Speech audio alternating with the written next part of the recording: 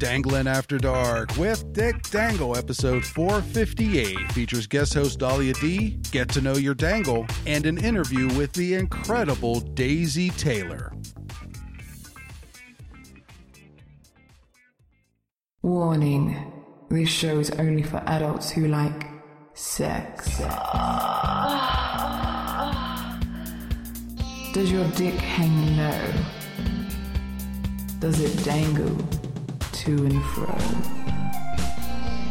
Can you tie it in a knot? Can you tie it in a bow?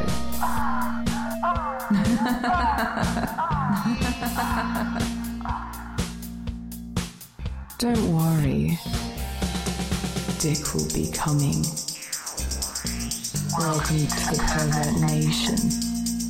Here he is, Dick Dangle, Dick Dangle. Hello, everybody, and welcome to episode 458 of Dangling After Dark with Dick Dangle. Welcome to the Pervert Nation. I am your host, Dick Dangle, and joining me for this episode is the beautiful model, cam, creator, extraordinaire from the great White North. She's already moaning because she loves herself that much. She is the poutine princess and the mistress of moisture. It is Dahlia Dee. How are you doing today? Imagine I was like bad after all that moaning. I'm not doing so great. Well, yeah. I'm all right. I'm okay. Can't have an intro like that and be like anything less than just stellar. So I'm fantastic. I'm glad to hear that. But the question is, oh my, Dick. Yes. How are you? I am doing well. I am halfway through an energy drink, which may really make this an interesting episode. And you napped. Damn. That's basically like the old people equivalent of speed. You know what? This work shit is for the birds. It absolutely is. It 100% is. You know, getting up at the ass crack of dawn, going to work, getting home, making myself something to eat, and then having to do work on the house and then have a podcast wrapped around it. I just need to be I need to be like a sugar mama. You heard it here first, ladies. That's right. Anybody wants a cute little ginger pet? That's right. You just, what's the email? Oh, that makes me worried to put it out. Dick at danglingafterdark.com. There we go, sugar mamas. That's right. Where to go. If you're wondering what I'm all about, there's a scene that I'm in, and you could judge me harshly or nicely by that to see if I will actually fit the role that I hope to play in your life for money. That is beautiful. Thank you. That is really well phrased. Well, it's what I do for a living, kind of. On that note, we do have a viewer question. Oh, already? Holy we do, smokes. Yes. Dick, are you ready for this? I am very ready for this. Okay. Do you keep a pair of gray sweats in your trunk? In my trunk. I will tell you this. In my day job. Short answer, yes. Yes. Well, to be honest, it's a yes and a no, because in my regular day job, I am self-employed. I am my only employee. I'm the boss of myself. Damn straight.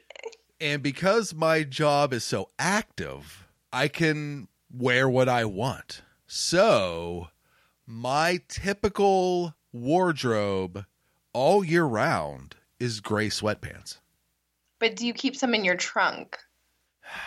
Just like to have them on hand, just in case, like Clark Kent and his, you know, gotta go change real quick. That's right. That would be the most awesome phone booth change you would ever want to watch in your life. Wouldn't it? It's like you're dressing down. I do not, but this means I might have to. But I may score a couple of points on their scale. I do have a cleanup towel in the center console of my vehicle. Ew, why? I have so many questions, and I don't think I want the answer to any of them. Well, no, now you have to ask, please. Oh, God. Oh, no. What kinds of messes are you making in your car? Just in case a lovely lady that has, we've met and our attention is with each other and we decide to share a moment in the vehicle.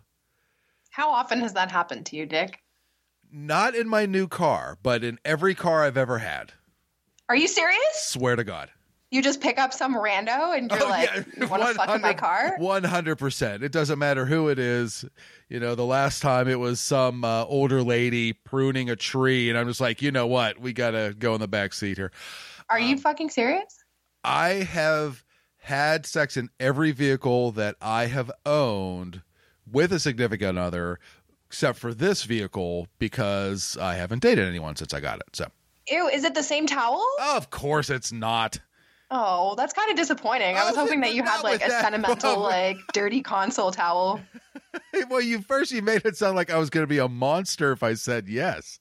Well, I thought that you were sitting there like jerking off in your car, like no, using this towel to wipe up, and you've just got this thing that stands on its own at this point. Did you just cut wood in this car? What's that smell? Oh, yep. Not even 5 minutes in. Good job, Dick. I'm proud of you. You're very welcome. Oh, Christ. It takes a pretty special moment in my life for me to masturbate to completion in my car. Okay. It's been a while. Yeah. You haven't gotten down with like your car self in a while? I have not. That's kind of sad. In a way, yes, but I do have a very long drive to Chicago for Exotica. So if it's going to happen, it's good. More than likely, it's going to be coming home because I want to make sure that I have all the bullets in the magazine for when I'm out there. Oh my God. I don't want to empty the chamber on the way out. Watch, and then you're going to nut in like 2 seconds. I thought that when I was in Vegas, and that did not happen. Amazing. I'm glad that we are off to such a fantastic start today. Yes, we are.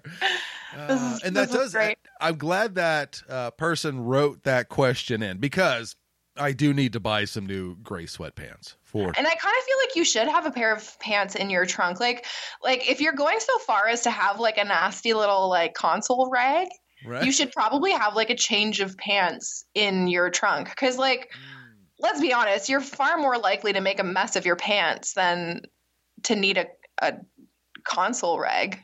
So what you're saying is I orgasm so strong I shit my pants? I didn't say that. I didn't say that. Nah, yeah, that's that would be a new one for sure. But if you do, there's no shame. Oh, I would bring it to this show immediately. No one is judging you, Dick. Yeah. No one is judging you. You'd be like, so I have a story for you. That's exactly what it is, actually. Oh, no. Well, that's it then. That's the dragon that we're going to be chasing for the rest of our lives is just that story. So you're going to have to try for some real hard nuts over the next while. Maybe eat some questionable food. And 20 episodes out, it's going to be like, D, it happened. That's right. Yeah, I'll just message you on Twitter privately and be like, you need to record with me tonight. Today I used the trunk shorts. That's right. And the towel. Yes. And I dragged my ass through the grass like a dog with worms. No, Dick, no. I'm spraying you like a dog right now. Okay. No. Bad. No. God damn it. Well, one of these days you're going to make me full on hurl. And I am working so hard for that day. You have no idea. So with this episode, fine listeners, either on Discord or in Pervert Nation, we have a couple things that we are going to get to.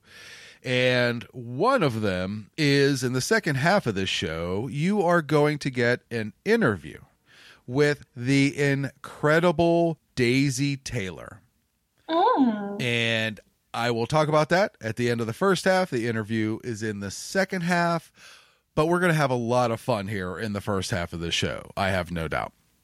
I'm putting you in the hot seat, so It's going to be fun. Well, I'm glad you said hot seat because that's the first thing I want to talk about.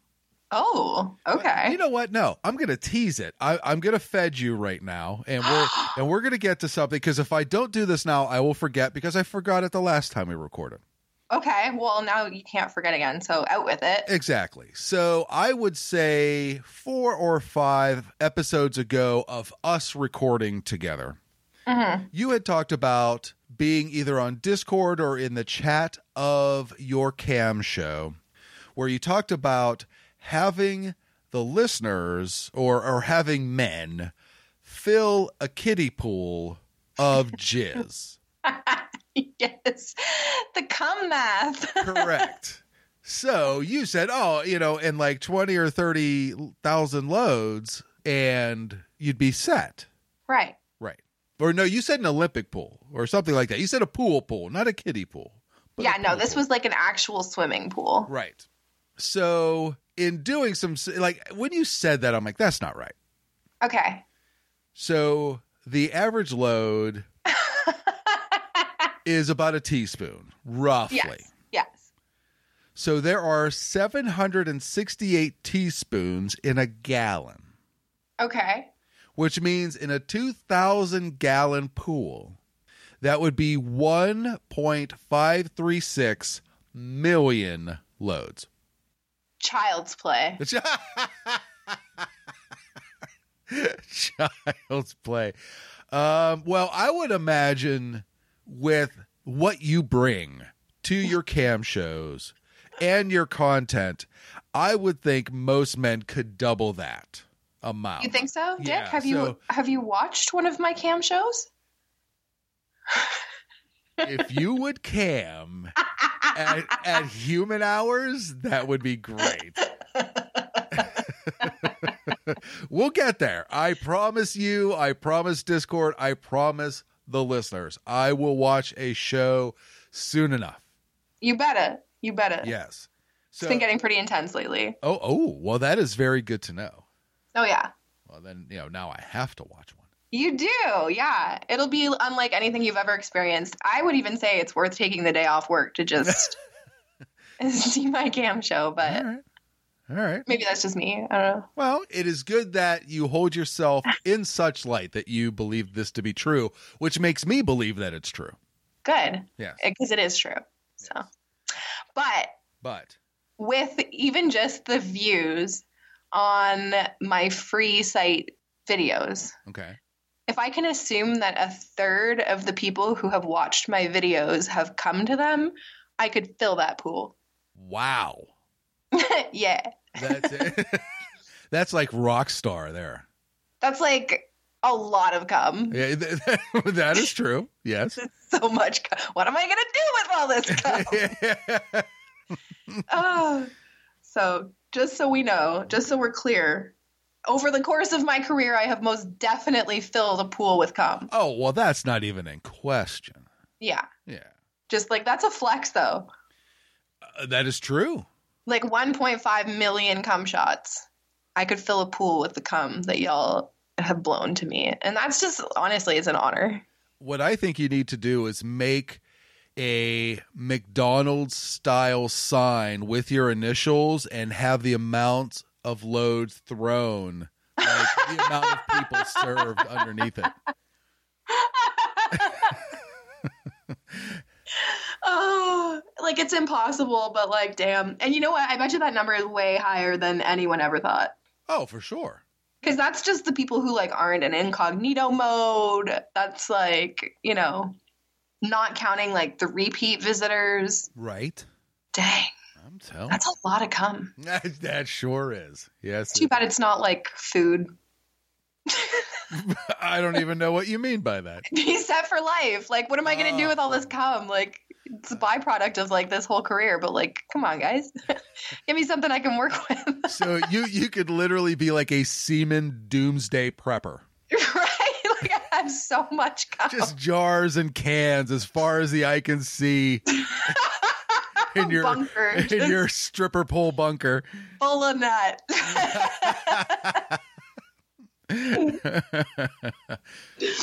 Oh man. Now, I kind of love that. Yeah.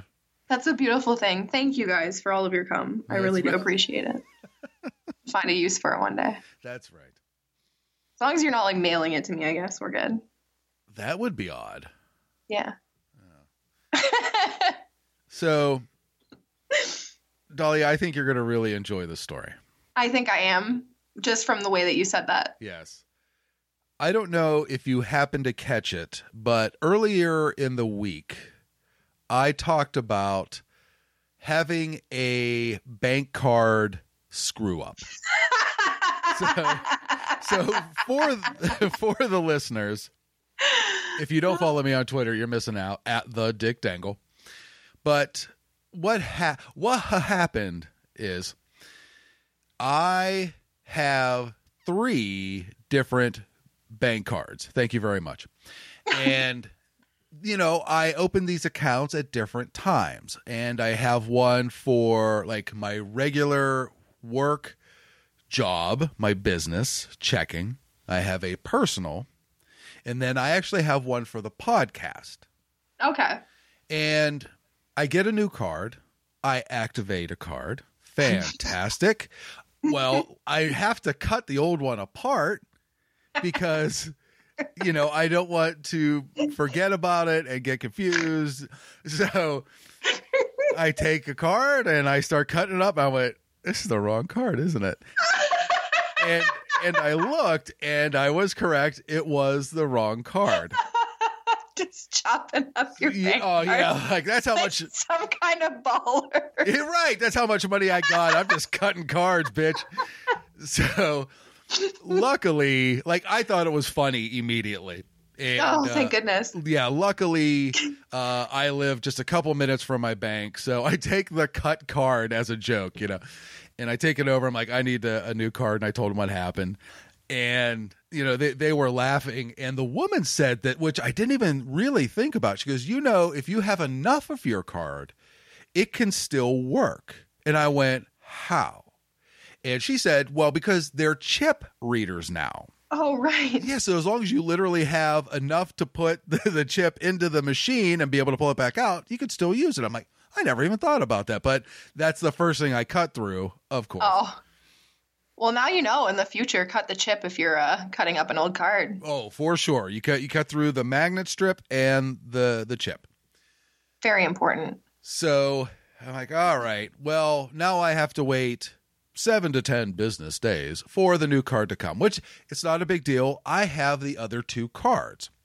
And I'm not going to use the one for the podcast. That's for trips. That's for expenses to the show. Right. So I have to use my savings card. Not a big deal. So I go to a local grocery store and get my stuff, go to check out, and the guy is ringing my stuff through. And I says, okay, if I put the card in the reader. And he says, yes. So I put it in and like debit or credit, debit. What's your PIN number? Oh, shit. The saga continues. I haven't used this card in so long that I couldn't remember the PIN number. Oh my God. So, and I have, well, wait, oh, you just wait. So I have 2 people behind me in line, and the guy's still ringing things up, but he's almost done. Okay. And it dawns on me that, okay, you made your PIN numbers easy to remember just for these types of emergencies. Did you, though? I did. So, okay. And of course, they're all dirty. Oh, of course. So that's how I'm going to remember. I'm like, okay. Confirmed. Dick's PIN number is 696969. Yeah, right. well, I'm going to tell you the one because I had to change it. Okay. So I'm like, okay, the one I cut apart is this. And the one for the podcast is this. Which one is this? And I'm thinking, and it hits me, and because I'm wrapped up in my own thoughts and in my head, I just went, anal. No! And the guy, he's ringing up like a loaf of bread, and he stops, and he just looks at me. Oh, my God. And I look to my left, and this old woman is like, what? Oh, my God. She's like, I'm down. Yeah, right. Yeah, that would have been amazing. Like, right now? Yeah. I mean, I got a towel in the car.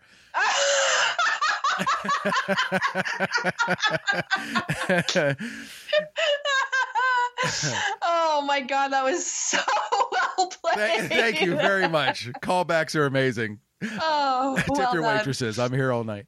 So, yeah, it was one of those. Oops, I think I need to change this one when I get home. So it was just one of those really funny moments to watch two people look at a stranger who just yelled anal at the checkout of a grocery store. Damn. Yeah. That is hilarious. I'm so glad that story continued, because when you posted that on Twitter, I laughed out loud. Like, it was the opposite of like Schadenfreude for me. Like, I died laughing. Like, oh my God. I was laughing with you, but 100%. oh my God. Yeah. It was so funny. Dick Dangle of 2 years ago would have been very upset with himself and would have not found the humor in it. But with all of the work that I have done in my brain and to myself and for myself, I'm able to easily look past these things that are just like, what are you going to do? I'm so glad. Yeah. I'm the same way. Like, the older I get, the less I rage about stuff, and the more I'm just like, oh, D, you silly goose. You whippersnapper. Right? I'm just like, oh, you're so silly. Another fuck up from Dahlia. Right. And that's what it is. It's almost like one of those bad 80s sitcom moments where the person looks into the camera to break the third wall and just like, wah, wah. Oh, yeah, exactly. Or is that the fourth wall? Fourth wall. Fourth wall? Fourth wall. Yeah. But anyway, yeah. Whatever. You're breaking walls. That's right. Yeah. Okay. Yeah. So. Okay. Yes.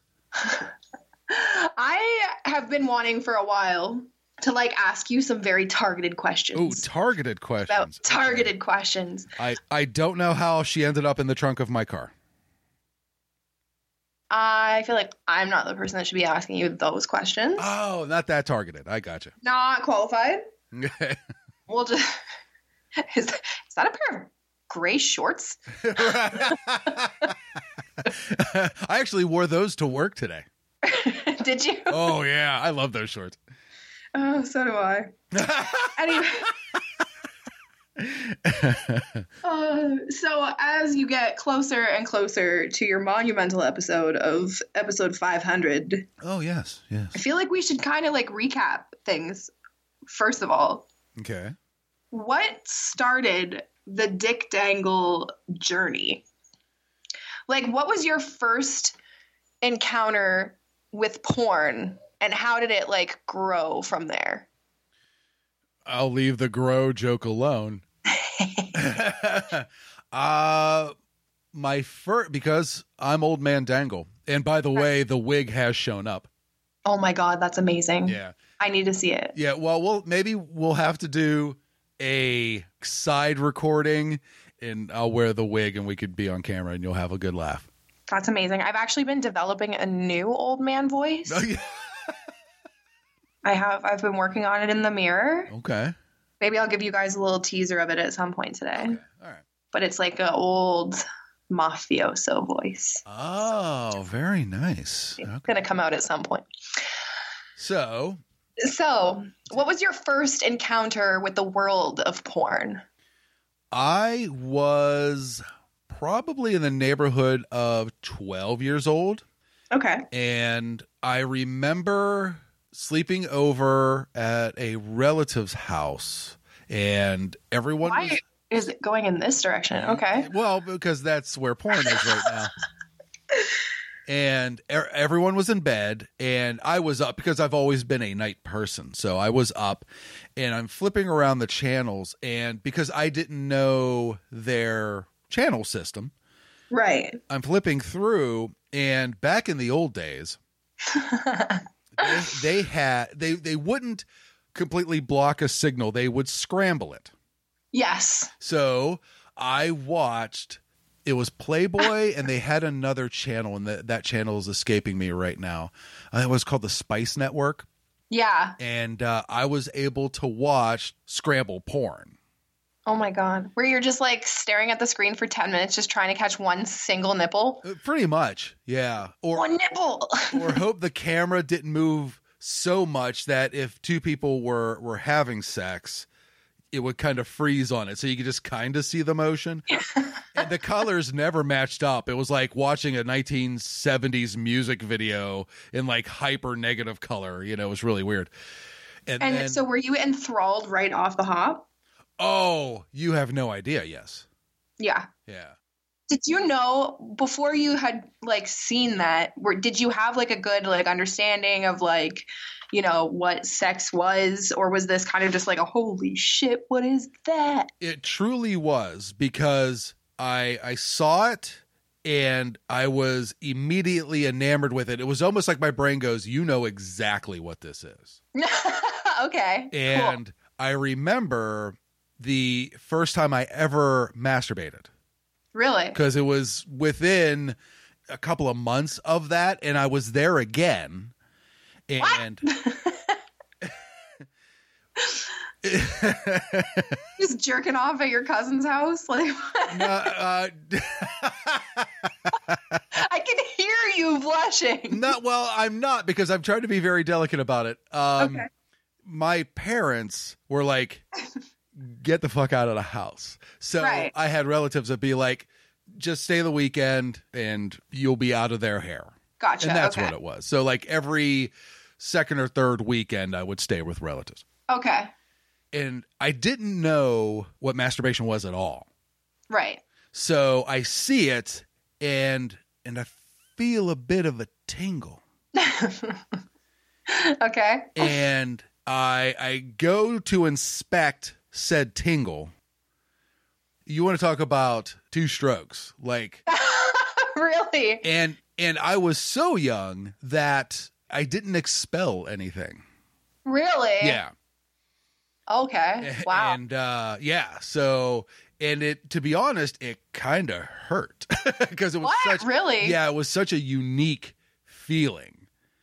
Yeah, but it wasn't enough that made me go, don't do that again. Yeah, of course not. It was literally like, if you are going to perfect and hone one craft in your life, oh my God, it is this. So yeah. So it was a scramble vision porn, and then not too far after that, maybe a couple of years, a year and a half, a high school friend of mine, or I guess that would be kind of middle school. I had the house to myself. Oh, dang. Didn't have to go to your cousin's house. Right. And my friend brought a VHS of an adult film. Oh, dang. Moving on up. Yeah. You went from scrambled to a VHS that quick? That's impressive. Yeah, for sure. And it was just like it was just completely blew my mind. And then what's crazy is I think my first actual, now are we saying porn or adult stuff? Because I may have seen a magazine a little bit before that, but no, porn, like legit. Yeah, so that would have been 12. Like so wait, so your friend came over with a VHS and you guys just watched it together? He was one of those people because he had an older brother that he was very he had a lot of machismo. Okay. And he was going to teach his younger brother the machismo. Ew. Kind of weird. So he showed him this, and then he brought it to me, and it was just kind of like, it was like watching, it was like the double rainbow guy. Oh my God. It's like, whoa. That's how that all works.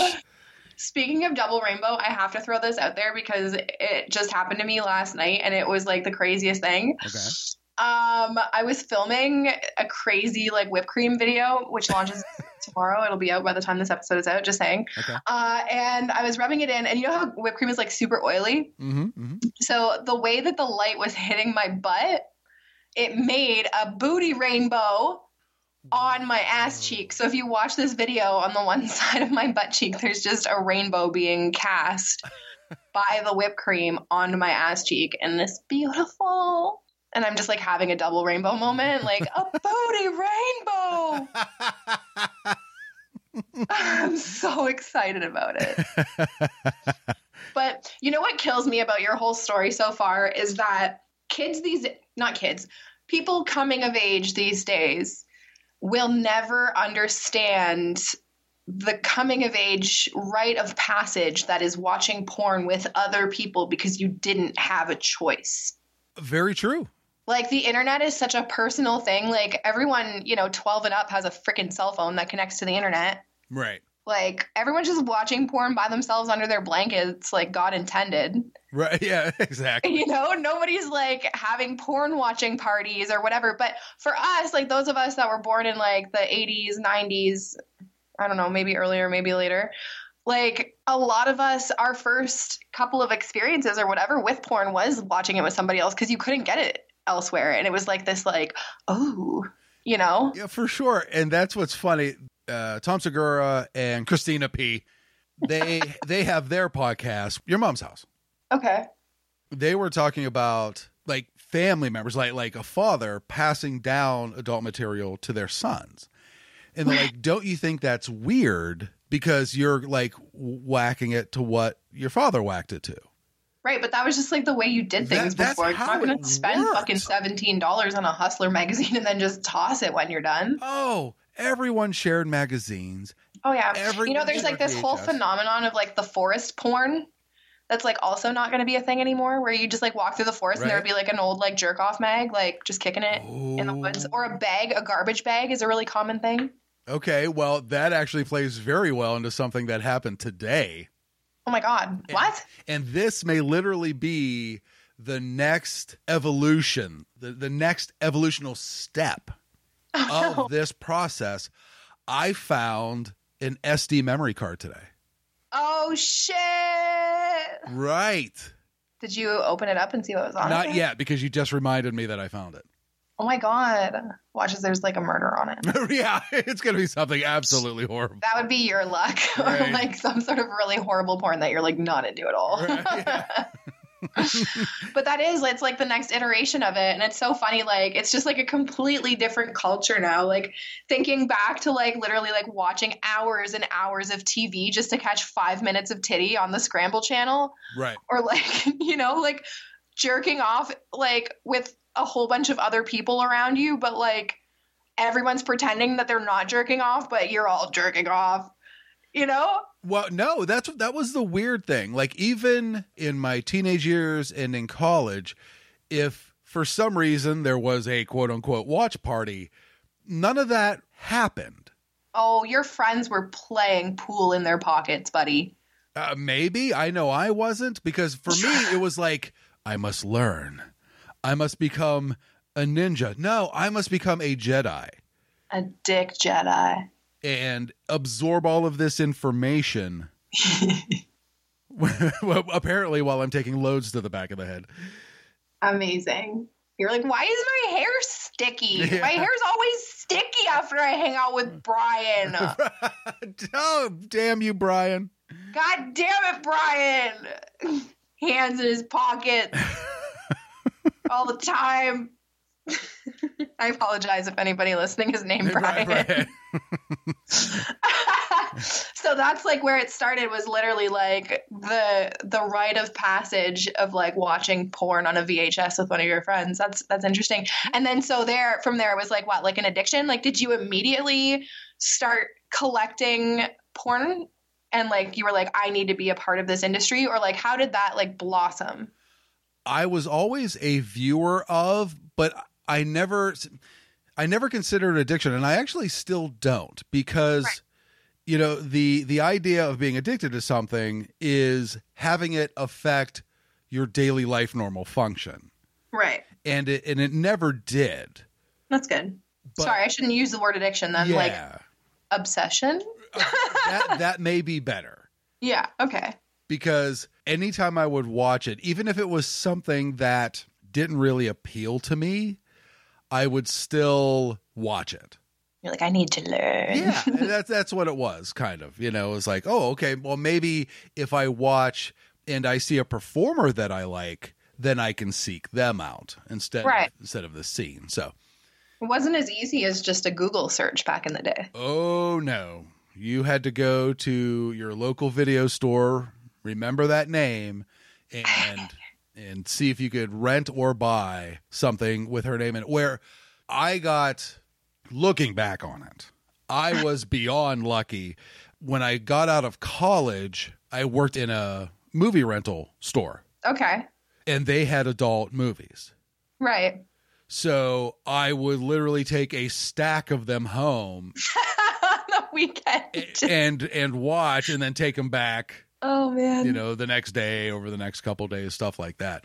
That's so funny. And just again, like the thought of passing this material hand to hand, like y'all were not sanitizing those VHSs in between. Of course we You got these dirty dudes with their fucking cummy hands just pulling the tape out of the VHS, putting it back in the sheath. Be kind, rewind. Right. Nasty semen all over the place, and then you just bring it back.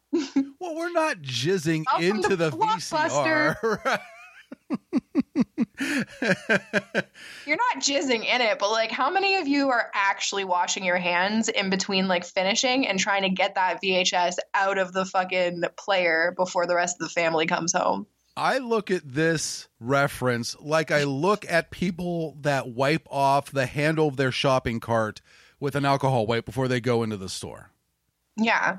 Everyone's got cum hands. But the thing is, I don't do that. Like, if anything, I have hand sanitizer in the car and I wait till I get... No, you just lick it.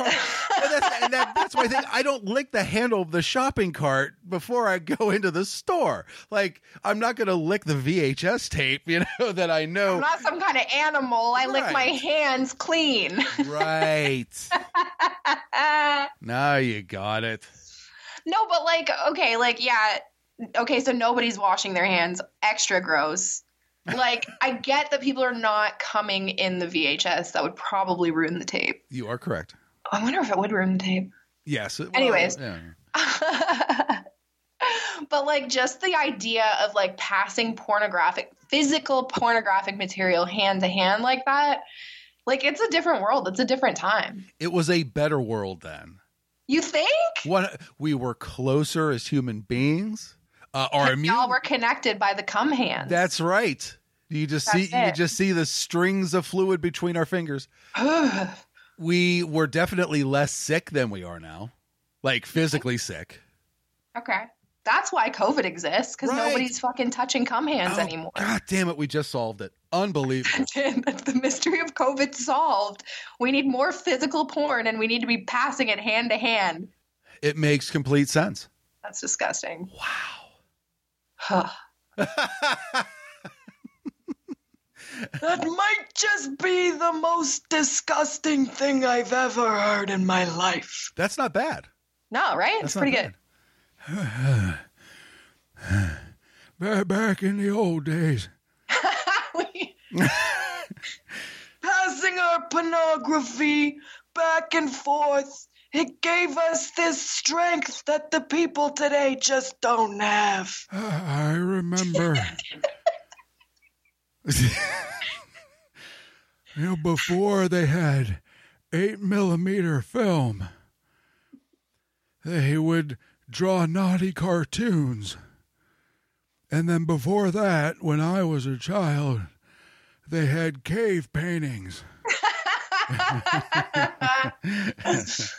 Oh, fuck. Back in the day. That's beautiful. So you've progressed from working at the video store and touching, you know, other people's semen remnants. Oh, massive amounts, for sure. Massive amounts of semen remnants. There were times where I knew the people so well that, you know, I would give a little, like if they were taking a movie that I knew they were going to like, I just give them that nod, like, you know. Just give them that. Yeah, because you can't full out say, like, you're going to love jerking off to this one, friend. Correct. Because that's weird. But for some reason, passing the VHS fucking back and forth is not. But anyway. Right. That is so great. So, okay, after the video store, how did that kind of blossom into, how long was it? But holy cow, I can't even talk right now. I'm getting too excited. Understandable. Try this again.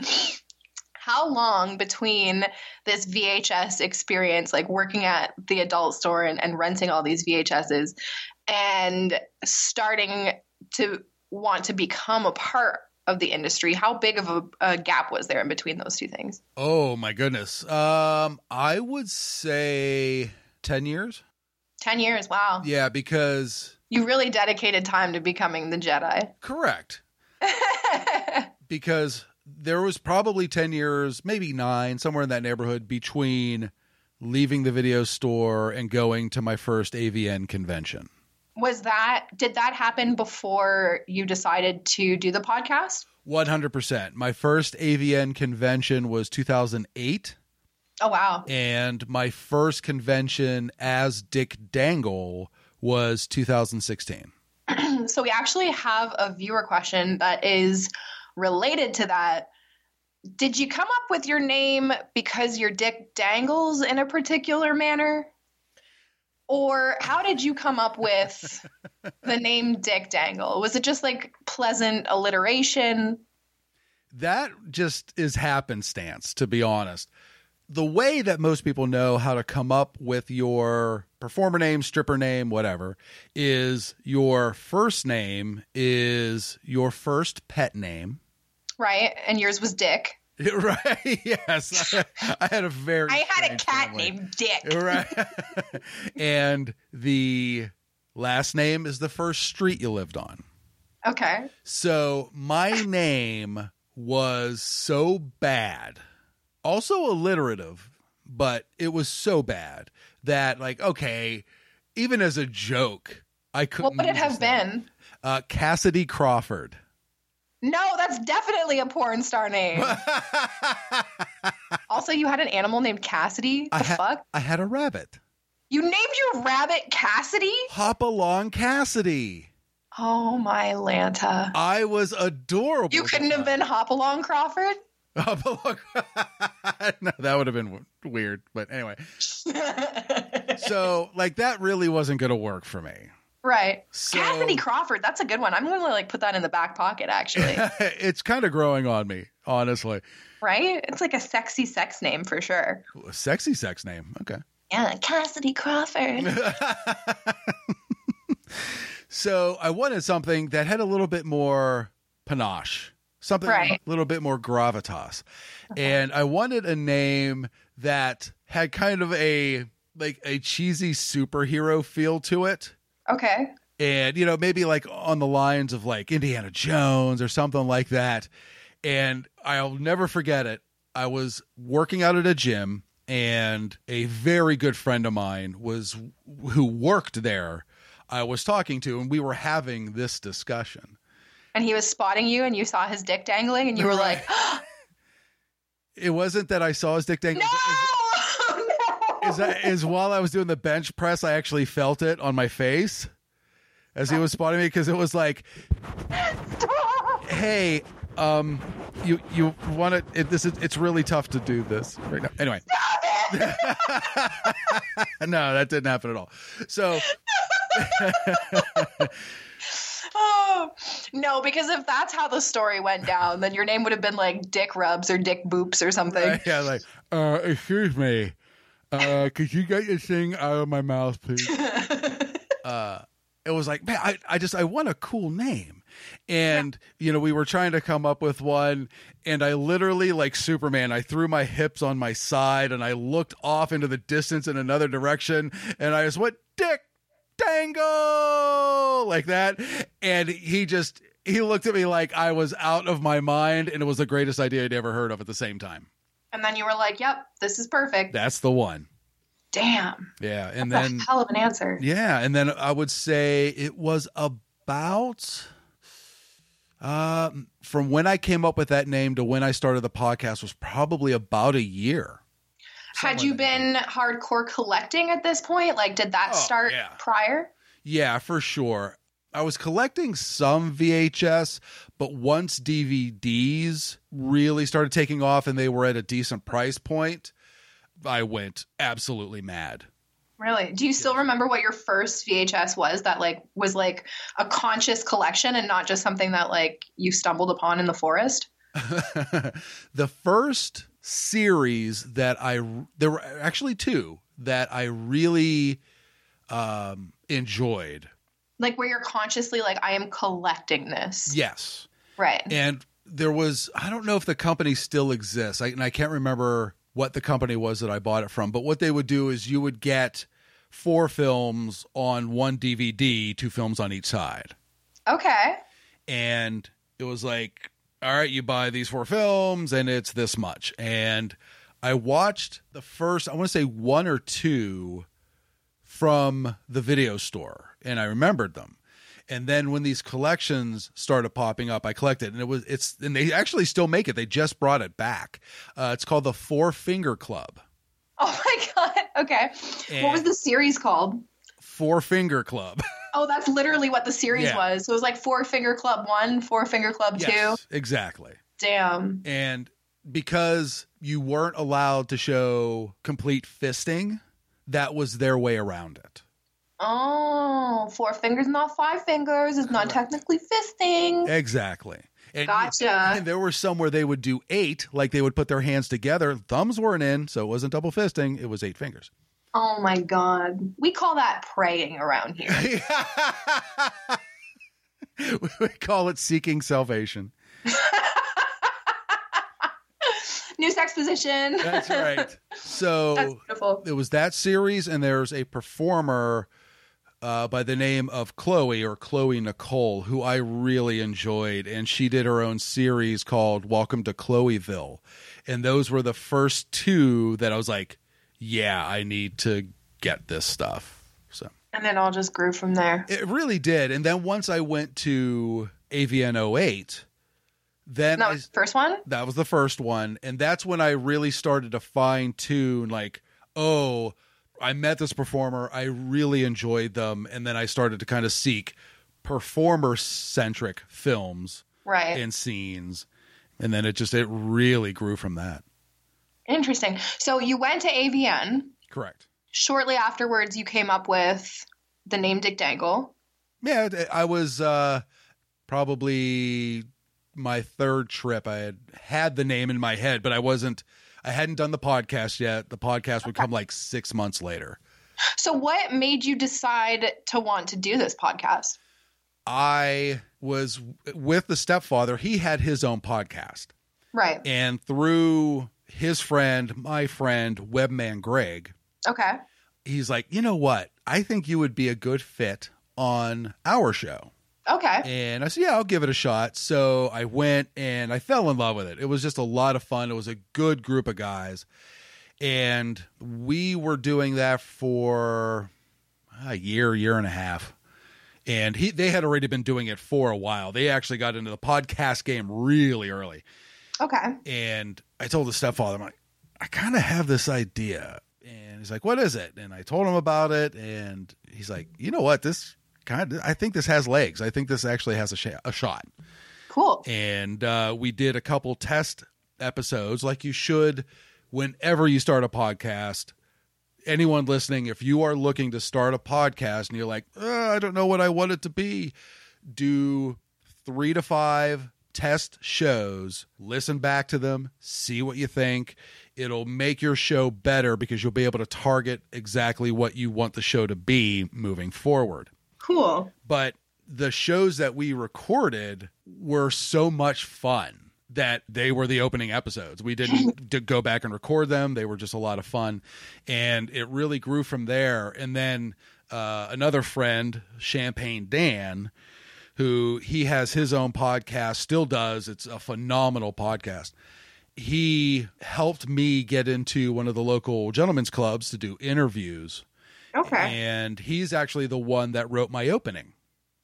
Did you know from the very beginning that you wanted it to be about the adult industry and be like interviewing these performers, or was that kind of something that came after you had like established that you were going to do a podcast? Yeah, I want to say my first interview was somewhere around episode 78. Oh, wow. Yeah. So I was, a year and a half into it before it was like, oh, well, let me try a podcast or let me try an interview and see how it turns out. The first one or two that I did actually turned out really well. So when I had the opportunity to go to the gentlemen's club, and Champagne Dan and I actually went in, and he's like, all right, the owner was like, what's this about? And I told him and went to do interviews, and I know a number of these performers because I've been going to conventions. And he's like, yeah, let's give it a shot. So the club, which is now Rick's Cabaret, was called Blush. And for about 2 years before they changed ownership, I was doing... God, you've been going to Rick's Cabaret since before it was Rick's Cabaret. Oh, yeah. That is beautiful. That was the first club I ever went to. Oh, my God, Dick. Yeah. That's so cute. And that's what's really funny, where I'll see a dancer, and you could tell they got a swagger about them. Yeah. Like, they can read me like a book. And they're going to come in here, and they're going to empty this wallet, right? Yeah. And they're like, hey, how you doing? I'm like, I'm doing well. How about yourself? Oh, I'm doing really well. So what brings you out tonight? I said, I'm here to see the feature. Oh, yeah, I heard that we had a feature tonight. You're like, in those shorts? You're right. happy. And they're like, so is this your first time in the club? And I said, the first time I was ever in this club. And I say it from when I first started going to see features. I had been to that club 2 or 3 times prior for bachelor parties.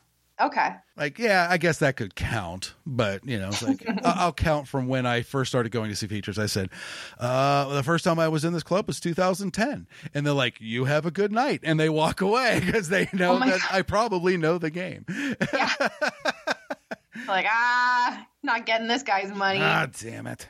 Dang, that's really interesting. So after you started doing the interviews, that was kind of like okay, yes, this is what I want to do. Did you find that the show took like a notable direction after integrating the interviews? Yes, no, because I had such a good rapport with performers from going to conventions. I think that allowed me to have the interviews be a little bit more comfortable and a lot easier. And I became much better at interviewing for sure because of it. But because I always still base this show around the idea of sex and sexuality, it didn't change. It just kind of got modified a little bit. So I'm sure it has changed just because I do so many interviews now. But I always try to make sure that that like what we're doing now, I still go back and kind of do what the show was originally designed to do. Interesting. Yeah. So did you start out just like exclusively with like porn stars? Were you initially doing mostly like strippers? Like, cause you said that you kind of had the rapport with performers from AVN. Right. Was your first interview a porn star or a stripper? My first interview was with a performer content creator, like right when that first started taking off. And her name is Gina Starr. And she was kind enough to be my first interview guest, and it went really well. And I interviewed a dominatrix Okay. And she no longer doms, but she was amazing. And I remember, because I didn't have my studio, I was either working through The Stepfather or Champagne Dan. And when I went, I believe I was with Champagne Dan when we did that interview.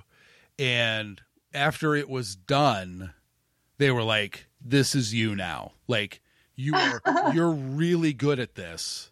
That's awesome. And this needs to be your lane." Oh, Yeah. I love that. Yeah. Right on. Was there anything like that you thought about the industry that, like, after interviewing performers and content creators, that like your mind was changed, or like it like cleared up a misconception for you? I don't know if there were necessarily misconceptions, because I really didn't know the inner workings of the industry. I didn't know how the sausage was made, as they say. Okay. So you went into it like totally blind, without any like preconceived notions of what porn stars were like. And for the most part, yeah. I mean, you know that the vast majority of them at some level like sex. right. But beyond that, because the thing that I really wanted to highlight, even when I first started, was I wanted them to show their personality. Right. And Like outside of just being a butthole. Correct. Right. And when you start to do that, you realize how many of them are unbelievable business people and very intelligent and hyper personable. Like, unless you have a really good agent, that is a prerequisite to be successful in this industry. 100%. Yeah. And don't get me wrong, I've met 2 or 3 just absolute twats in the time that I've done this. But like literally 99% of them are phenomenal. Yeah. That's So fantastic. yeah, no real preconceived notions. I think I had a lot of friends when I first started the show, and then I kind of branched into these interviews, was like, "Oh, you're gonna have like so much sex with these people," and like, no, that's not how that works. Yeah. I would say that that's probably something that a lot of people think when they start like dipping their toe into this industry, whether it's, podcasting or as like a consumer or whatever. It's like, no, we're not going to fuck you, dude. No, definitely not. The only people that it may work with are people in the swingers community, and that's more of them just kind of crossing paths than them seeking each other out. You know, it's kind of I didn't know you were swingers. I didn't know you were swingers. It's the Spider-Man pointing at himself picture. Let's fuck. Yeah. Yeah. And then, shit may go down, but that's more lifestyle based than someone stepping in and going, "Hey, I want to interview all of you. Touch it." Yeah. Right. By the way, my dick is hard. Like, you're not going to last very long in this industry trying to do that. So. Oh, and I've seen it. I've seen podcasters come and go where you can tell the ulterior motives were visible, to say the least. And you're not going to be here too long. Oh, I've been interviewed by people like that, so I can definitely relate. And for sure, that's definitely a thing. And I apologized early on for that. I'm so sorry. I'm still here, so all is forgiven. Okay, it's fine. I know, it's hard. Just like everybody wants to fuck me. I'm just constantly, fighting people off. Right. So it's like that meme of the woman getting hit with hot dogs in the face. Yeah, that's me. I joke. So if you didn't have anything that was like a big revelation for you, was there anything that like really surprised you about porn in general? Like, because you came into this and as like basically just like your average Joe that's like watched a bunch of porn, has met a bunch of performers at the expos, and then was like, I want to talk to these people. Was there anything that was like really like surprising for you? Like that you were like, dang. Maybe with me in a very naive way, because I'd never really thought about it.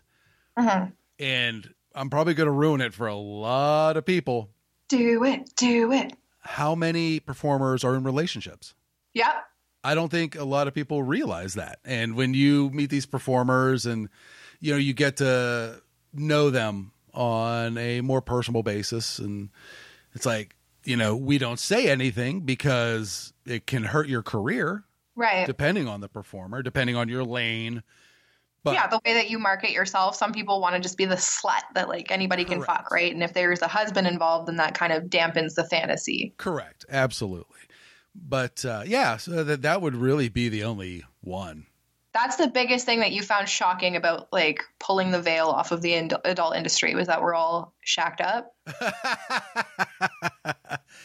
Yeah, because everything else I could and realize where I've come from mentally and emotionally from when I started this podcast to now.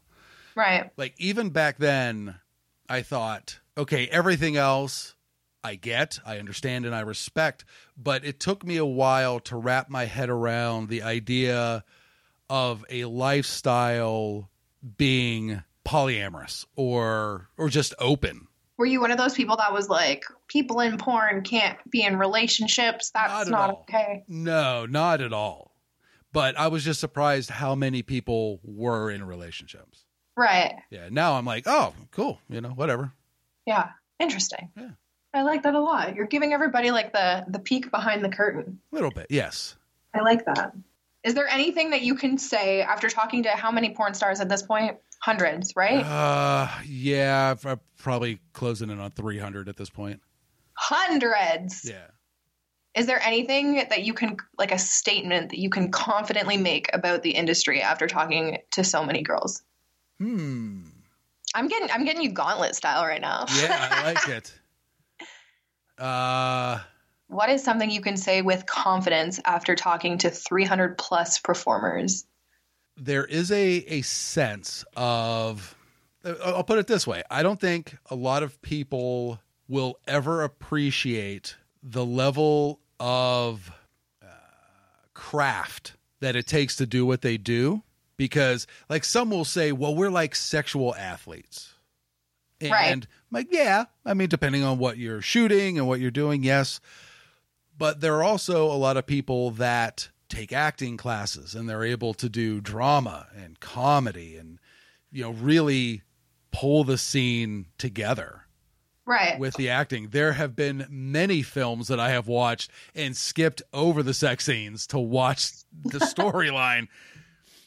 But it was like that. The Pirates of the Caribbean parody was like that for me. Oh, okay. I was like, I don't even really care about the fucking like these costumes and the makeup and like the acting is so good. Like, right. That film was the top seller 2 years in a row in the adult industry. Yeah. I'm pretty sure it won a bunch of like AVNs too. Oh, yeah, it crushed. Absolutely. And the other thing is, and it kind of ties into what I just said, how many of these female performers have unbelievably quick wit and great senses of humor? Because, you may get a scene or a scene lead in where they can be funny. Right. But to actually sit and talk to them or interview them, there are some incredibly funny performers. Yes. And I wish that could be highlighted more. Now, there are some performers that will do stand-up. Right. And things like that. But to have, as a collective, them be shown in a more entertaining light, I think could help the industry somehow. I don't know how.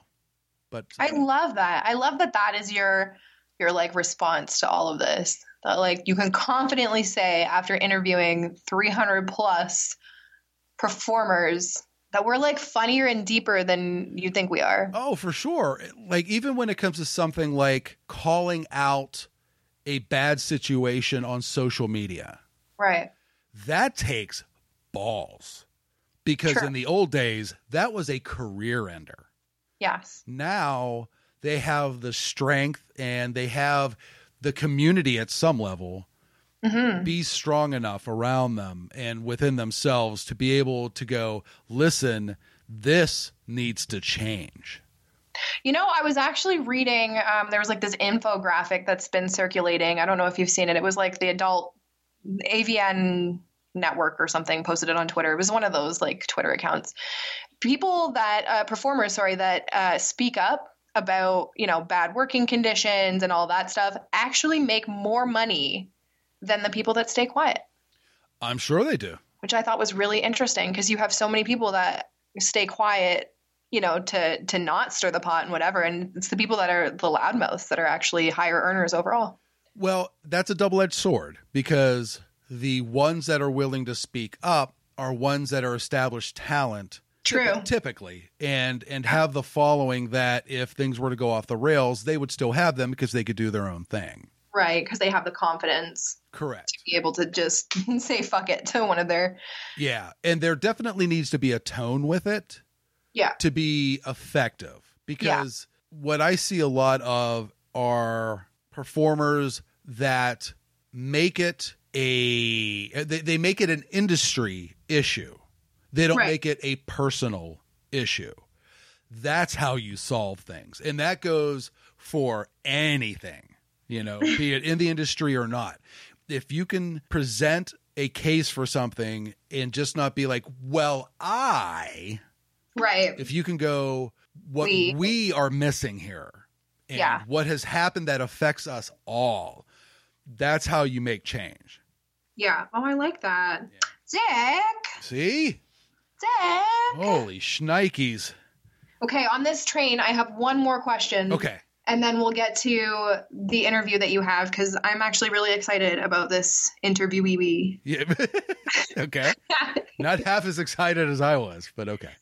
So you've said what you can confidently say. What remains a mystery to you in terms of the industry, in terms of performers performing? Is there anything that's still like a head scratcher for you after all these years? Not within like a performer community or anything like that. There are things that are popular that I just can't wrap my brain around. Like what? Give me the tea. Believe it or not, VR porn. Really? Yeah. How come?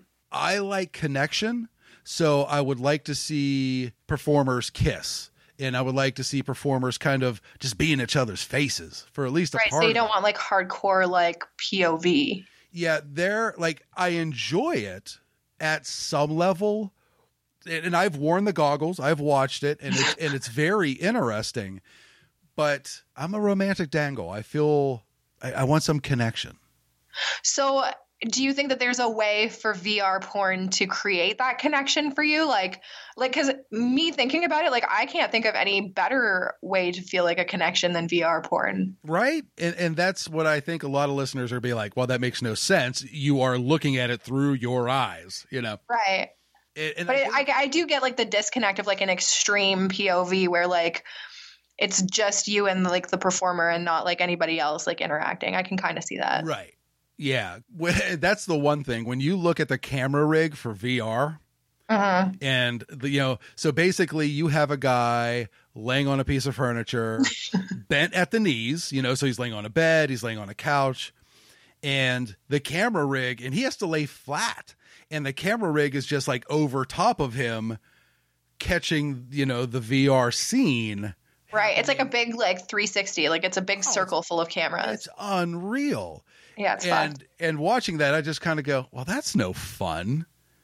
Because, even with what I hope to create, right, I want it to be fun. Yeah. And that's not fun to me. That's very mechanical to me. And I think that's more work than like fun. Correct. When it comes to like the porn thing. Yeah, exactly. Gotcha. Okay. So after all of this, the only remaining mystery is why people enjoy VR. Well, I know why they enjoy it. You just can't get behind it. Yeah, it's just not my thing. Interesting. Yeah. I've always, it's actually funny. You just brought up a good point that VR is like so much work and so much equipment and tech. I get people asking me all the time. They're like, when are you going to film VR porn?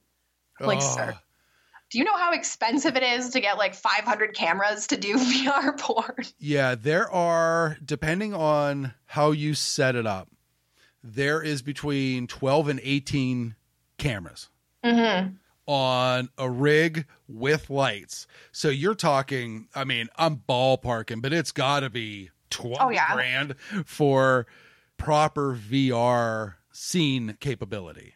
One day. We'll make it happen. One day. And then you'll hate it. Well, but I have a connection with you, so I will enjoy it. Aw. There we go. I'm smooth. I am smooth. That is so smooth. Smooth like butter. I am smoother than a freshly cleaned clean-up towel in the console of my car. Hang in there. Hang in there. Oh, my mouth just got real wet. Oh, You know, like the mouth sweats before you barf? right. So, tell us about Daisy. I will do that. So, dear listeners, my interview. Taste out of my mouth. But if your mouth keeps watering, my dick's going in. So, fine listeners, my interview guest is Daisy Taylor. Thank you very much to Eric Icon of the Rupp PR for the opportunity to speak with her. Oh my goodness, it was so much fun. So I enjoyed Daisy Taylor's filmography, if you will, for a while now. Okay. And when her name popped up as a possible interview guest, I'm like, yes, just yes. I want all of it. Checked off her so many times. So many times. And in prep, I was told, like, listen, she's got a really good sense of humor. I'm like, Okay. that makes it even better because it does help me visualize how I want the interview to go. And not only was she funny, but just super personable and honest. And we had a lot of fun. We laughed mightily through this interview. But when I did the interview, I'm like, I think this is going to be a really good interview. And then when we were done, I'm like, that was a fabulous interview. Oh, don't you love when that happens? Oh, it's so nice. I've been so lucky with my interview guests. I really, really have. That's great. I'm so excited to laugh mightily along with you. Yeah, Daisy Taylor. Daisy Taylor. She is an incredible performer, award nominated and winning like you would not believe, and worth every minute of your time, whether it's this interview, her films, her content, whatever you seek out, please do. It is absolutely tremendous. I can't wait for you to listen to it. Amazing. Well, let's dive into it then. Absolutely. Well, you know what else I want to dive into? Well, I know, but you're not supposed to say it out loud. Well, then I won't. Dahlia, it has been wonderful having you on this show. You've been fun. You've been fun. Always. Always. So if other people want to dive into you, where should they go to leap off of the springboard and into your goodness? Into the cesspool that is Dahlia Dee. Stop it. You can find all of my links at www.dahliadee.com. DAHLIADEE.com. Fantastic. Everybody, you know where to find my stuff. You get it. I've done this for 1 billion episodes now. So If they don't know, it's kind of embarrassing at this point. It's really embarrassing. It is. But to save you from your embarrassment, Twitter at the Dick Dangle, Dangling After Dark on Instagram, danglingafterdark.com is the website. And if you want to email me, dick@danglingafterdark.com. I'm streaming a lot of places. If you want me to be streaming on more places, let me know and I will do so. So on behalf of Dahlia Dee and myself, thank you so much for listening to this episode. Please take care of yourselves and each other. Pay for your porn and support amazing content creators like Daisy Taylor and Dahlia Dee. Find something that feeds your soul and do it as often as you possibly can. And of course, Dangle on. Oh, that scared me a little bit. Now I need another cleanup towel. Let's get to Daisy Taylor. Oh, I need a new pair of shorts.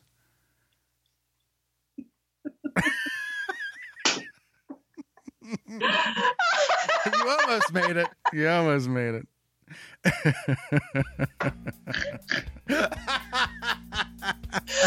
Oh, man, that was fun. Don't worry, Dick will be coming back.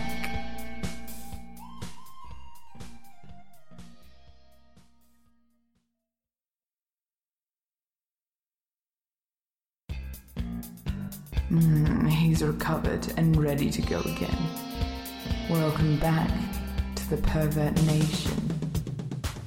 Here he is, Dick Dangle. My guest is an amazing performer who is back after a hiatus, and the industry is better for it. She has worked for Trans Angels, Groovy, Evil Angel, Gender X, Adult Time, and more, and makes every scene mesmerizingly memorable. Proof of this is her 50-plus major award nominations and 9 wins, including a recent 2023 AVN Award for Favorite Trans Porn Star.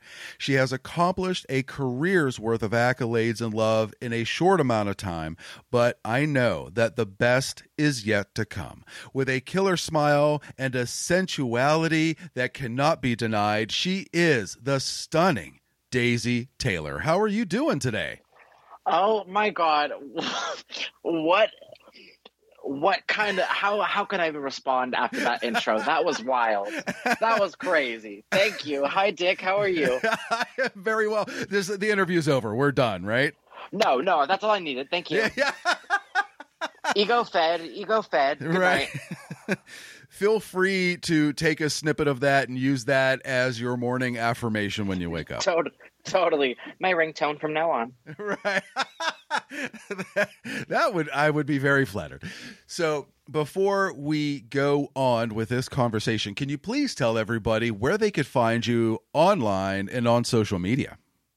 Of course. So I've got a couple different accounts. I have been one of the unfortunate victims of the Instagram takedowns. So I thank goodness.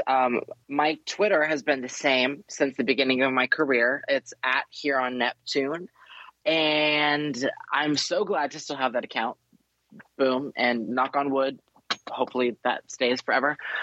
You could also find me on TikTok at Daisy Taylor, D-A-D-I-D. See, not this. DAISYYYTAYLORR. Daisy Taylor. Okay. So you could find me on multiple different platforms. Same thing. Just search up Daisy Taylor on Pornhub, and I will be the first result that pops up. Yeah. Very, very nice. Now, before we actually get into the interview, I'm sure you've been asked this a lot, but where did you come up with Here on Neptune? It's funny. So I actually started my career with an ex of mine, and we were just tossing around names, and I don't know how it came about that. Quite literally, that was a phrase that just like popped into one of our minds. I can't really even recall. I think it was my ex, but we had to look up on Google, like, oh, is that a band name or something? Nope, but there was nothing on that existed. And at the time, we were not looking to disclose our identities. So it was kind of important for us to have a cool or like a weird, funky, like name for a hook. Ah, I gotcha. And it definitely works. It could be a band name. Right. Yeah. I definitely need to get it trademarked or something. 100%. Yes. It is an absolute pleasure to speak with you. I was so excited when I was given the opportunity to speak with you because I've been a fan for a while. We're going to get into one very specific thing that made me a huge fan of yours. But I'm frothing at the mouth to be able to do this interview. But as I mentioned in the opening, you recently came back from a hiatus. But because you are such a great performer and you are always in demand, how do you manage your professional and personal life and building a brand without it consuming you? Every question is just so loaded with just love and goodness. That is I think because I've been able to be lucky enough to take a hiatus and to take time for myself to really breathe for a second. I think that's how I've been able, honestly, to stay sane for as long as I have. I think I've had kind of multiple waves where I've done different stuff and I've worked a lot where I even think it was time for me and I needed to take a break as well because I almost felt that I was becoming a bit oversaturated.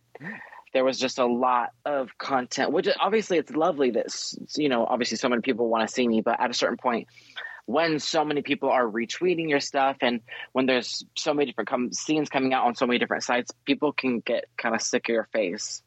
So I think it was good for me to take a second and kind of develop into my own person. There is no way anyone on the planet will ever get sick of your face, but I would imagine that in taking little breaks through your career has helped you evolve a way of being better at managing, or at the very least being aware of self-care and burnout and just kind of handling that part of your career a lot better. Totally. And can I be honest? It's obviously a big part of it is emotional burnout for me. I feel like I kind of struggle. I just struggle with being organized. I struggle with being kind of on top of things. So being highly social and dealing with a lot of people and a lot of different personalities all the time is a lot. But honestly, too, it's kind of an ego thing for me. Like, I feel like it's very easy. A lot of people are always telling you, like, oh, you're so wonderful. You're so wonderful. You're so wonderful.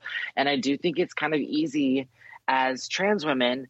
A lot of us are the only, like, we are one of a kind in our personal life for the most part. I think because of adult work, we get to hang out with different trans girls. And in my adult life, like in the last 2 years, it's the most time that I've ever gotten to spend with trans women in my life. But most of us grow up being the only one. And so it can kind of go to your head really, really fast when you have a lot of people telling you that you're the most beautiful thing that's ever existed.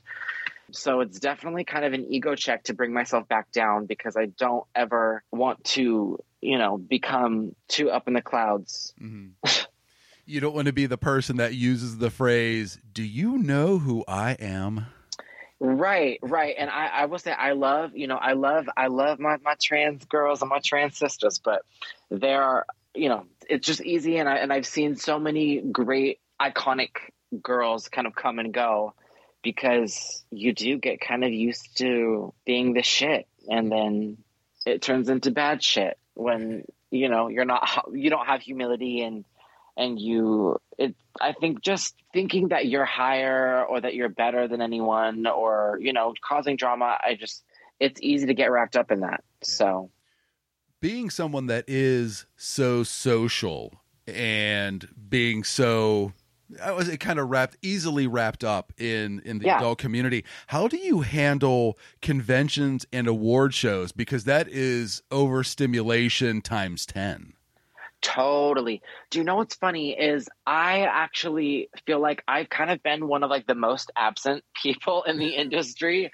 I was kind of heavily featured at the beginning of my career. I was doing campaigns with Pornhub. I went to the Pornhub Awards. I went to the Tees in 2019. So I was doing a lot of stuff at the beginning of my career. And pretty much after that 3 years, I haven't really done much. And especially everything since COVID, there have not been a lot of in-person events that have been going on. There's been a lot of parties, but I'm not really big on doing much of that. I'm trying to be better this year. But this is the first year that I've really been back. In the first year, I got to go with my girlfriend, Amanda Riley. We got to go to AVN together, and it was her first AVN period, and it was just my first year back. And I will say it was kind of a huge difference. When I went my first year to all these award shows, nobody had a fucking clue who I was, which was totally okay, and I didn't have an issue with. This year was such a huge change to go to AVN, to have all these people walking up to us and taking photos, to also the T Awards, where I had so many of these young girls that I'm seeing nowadays who are shooting for all these big companies that are looking up to me for inspiration. It makes me feel it's very crazy. Mm-hmm. Yeah, it's got to be an interesting place, because truly you haven't been in the industry all that long, and now people are looking to you as the icon, someone they want advice from and someone they kind of want some understanding from. It's got to be an interesting place to be. It's definitely interesting. I think it's just not something that really translates into my real life often. So this year being the first time when I'm meeting all these girls and I'm seeing all these people, it's kind of like hitting me where I'm like, oh shit, wow, people really watch me. It's cool. Now, with you coming back, are you going to be more, for lack of a better term, choosy when it comes to who you work with, be it either performers or studios? Yes, absolutely. I think I was kind of very open at the beginning of my career, and as things have gone on, I've kind of bottlenecked a little bit where I've gotten continually more picky. I'm honestly, I said this in my interview with Austin King, I'm a control freak, and I need to do kind of what I want to do.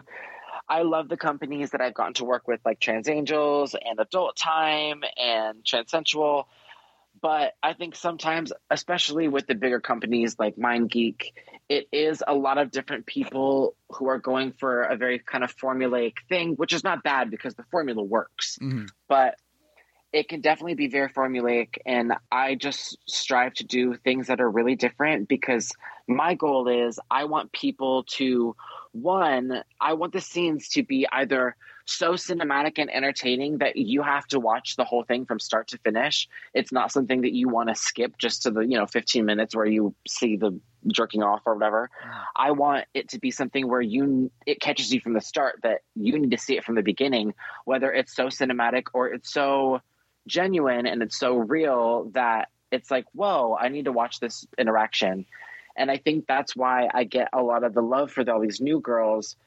I was even just talking about it today with Amanda. I get to do a lot of, especially with Trans Angels, I get to do a lot of producing and a lot of directing and writing for almost all of my scenes. And I think most people who are watching don't really care. They just kind of want to see you, mm-hmm. But it's the trans girls who are watching the other trans girls, because we all watch each other. We all look to each other for inspiration. It's those girls who are watching my scenes and saying, oh my gosh, she's doing something different. She's doing something really pretty, or she's doing something really, really visual. I think that's what makes it inspiring, is that I'm trying to do something more than just porn. I want it to be artistic, and I want it to be erotic and beautiful. Mm-hmm. I like that, and I'm glad you brought that up, because your comeback scene for Trans Angels, called One Night Only, which will be released shortly as we record this, I went to transangels.com and I watched the trailer, and I love the look and feel of it. It's very film noir in its feeling. Thank you. You're welcome. Were you very involved in writing that? Yes, that was a project. So I've been so lucky, and I've been so blessed to work with the Dream Team, as they call themselves, in San Diego for Trans Angels. They have been my go-to people. Anytime that I've worked with Trans Angels that you've seen, pretty much most of my scenes, Burlesque Birdie, Bitchcraft, all of my best stuff, Daisy Knows Best, all of my best scenes have been with them. They are such a creative workforce, and we bounce off of each other so well. That scene was something completely that I've been so lucky to have such a personal and well-worked relationship with MindGeek and with Trans Angels, that they really, really trust me, where that is a scene where we didn't even have a script. It was something that the Dream Team and I got to put together just as we went. And we just knew that we had a visual idea and we had a basic story and how we wanted to go with it. And they just let us run. And it ended up being such a huge success. I ended up there's a song that I get to perform in the scene, which didn't really get teased all that much in the trailer, but there's like a full song that I perform, and I got to fully write that song, and I wrote that completely by myself, and recorded a full song for the scene. So we get to do a lot of personal work, and it's a lot of fun. And if you notice too, the scene is called One Night Only, and not, Daisy's throat opens, and right. I wanted to make sure that all the scenes that I do are titled something that is not cheesy and porny. One Night Only, I'm getting to I'll tease a little bit that I'm getting to do a scene where I'm a flower shop girl, and I want to do something like Daisy's Daisies or something cute. I want to keep it fun and light, but I don't want it to be too outright or too tongue-in-cheek. Mm-hmm. And I like that a lot. Yeah, sometimes when you see, either by title or maybe when you read the back of the DVD because you want to see what the description of the scene is, and you're like, whoa, that's graphic. Yeah. It's like three big dicks and a bitch. It's wild. Don't get me wrong, I'm still watching it, but I'm like, can we tone it down a bit? Right. I just want to truly find a medium of art and media and fashion and erotic. I want to find a perfect in between those, so I don't want it to be too cheesy. I want to do something very cinematic and very beautiful, and yeah. Mm-hmm. So are you more nervous about the scene coming out and people seeing you for the first time in a while, or people seeing you singing?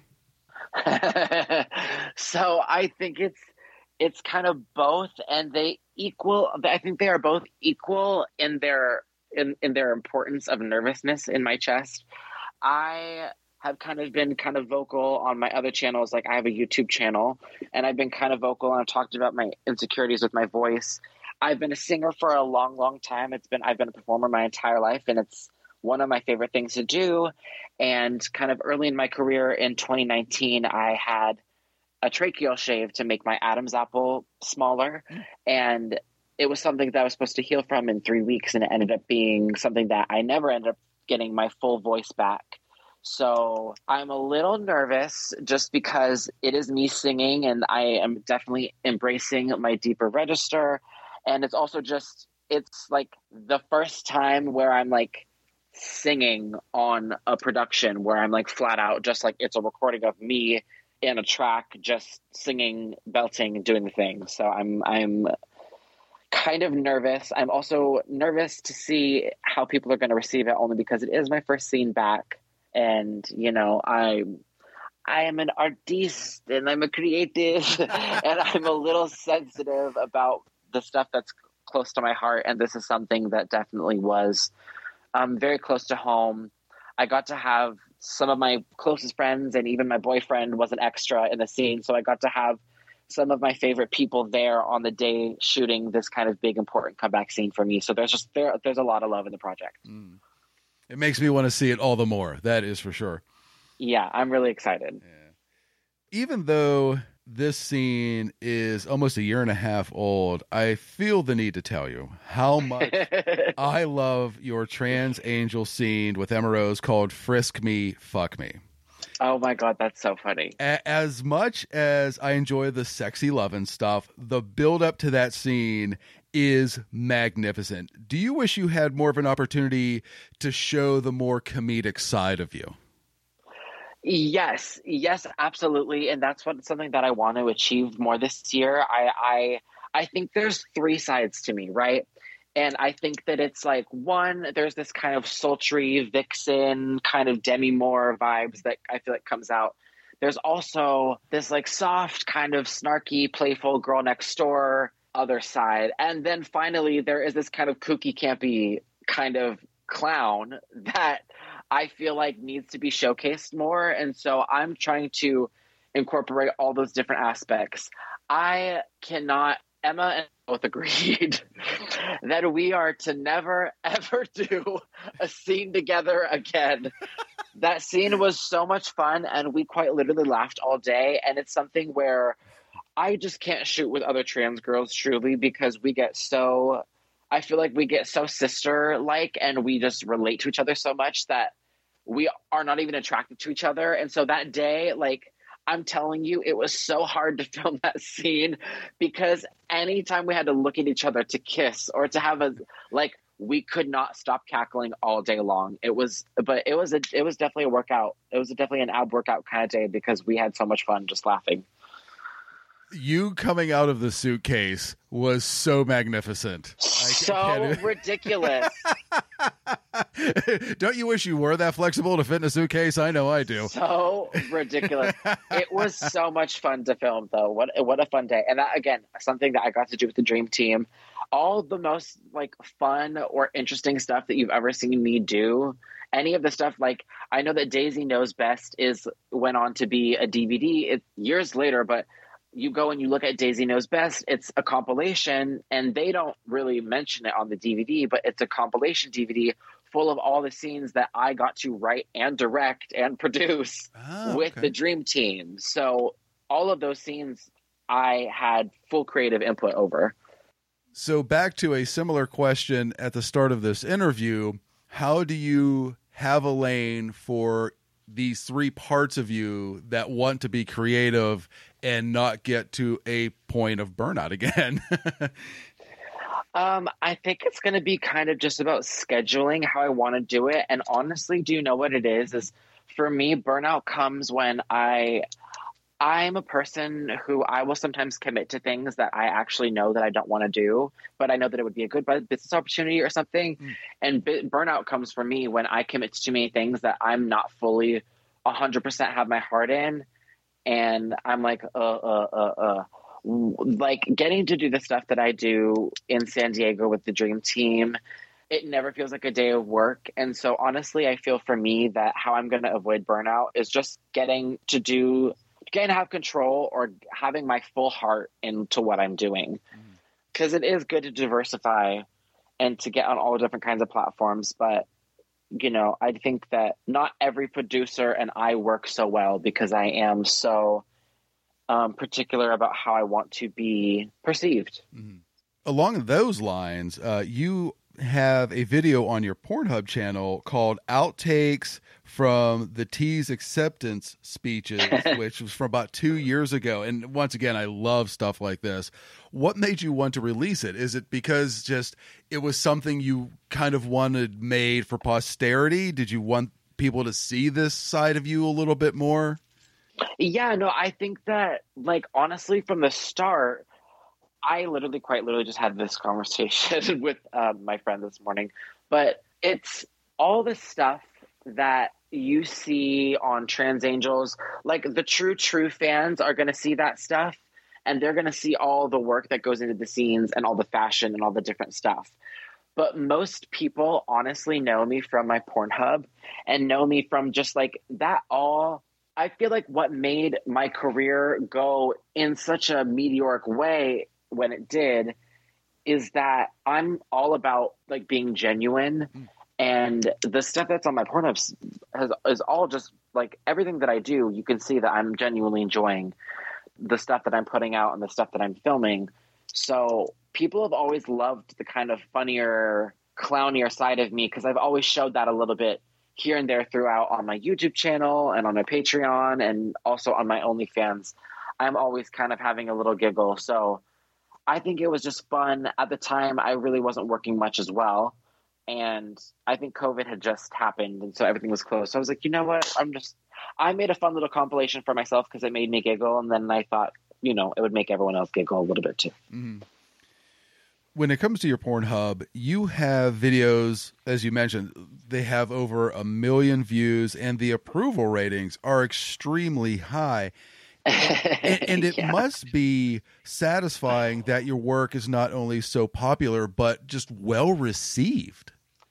Yeah, no, it's really cool. I can't lie. I mean, that's the thing too, is like porn. Again, people know me most from my Pornhub. So I've gotten to do really cool stuff with Trans Angels and with Brazzers, but it's like the stuff that really sticks is like the random shit that people see. And obviously not to toot my own horn, but I am the top trans model on Pornhub. And I am the first trans model to be in the top 100 of all models on Pornhub. I'm in the top 100 rank. So that's kind of a huge deal for me. And I think it's been so cool to be so well received. And I think I've got a pretty good head on my shoulders. So I've known how to ride the wave a little bit. And it's been an amalgamation of, I think, some smart, marketing or business moves, but also too, I think people just see that I can't fake. I'm bad at faking. So I think people like seeing that I'm a genuine person, and they really rock with it. And that's cool. You have been a permanent fixture in award shows for a few years now. Congratulations on all of your success and your AVN award win for favorite trans porn star. Absolutely. You are quite welcome. And you're currently nominated for 2 Pornhub awards, most popular trans star and top anal performer. Yes. Whether it's from the industry or from fans, nominations and wins are always special. How do you process that level of recognition? Because that's real easy to buy into in your own head. Yeah, no, it's crazy. It's really, really cool. And too, like, I think for me, it's really been important, especially in the past couple of years, like AVN, that's a perfect example. I make it kind of a big deal where I don't really want to promote voting, for different award shows. So I make it a point not to tweet out like, hey to all my fans, please go vote for me, because I just feel that and there's obviously nothing wrong with people promoting themselves, but I just feel like when you tweet once a day or you tweet once a week, hey, go vote for me, hey, go vote for me, obviously you're driving a lot of traffic to that. And I feel like it's important for me. Like, I want it to feel like a real win. And so, like, if you're going to find your way to vote for me and it's that important to you, then you will.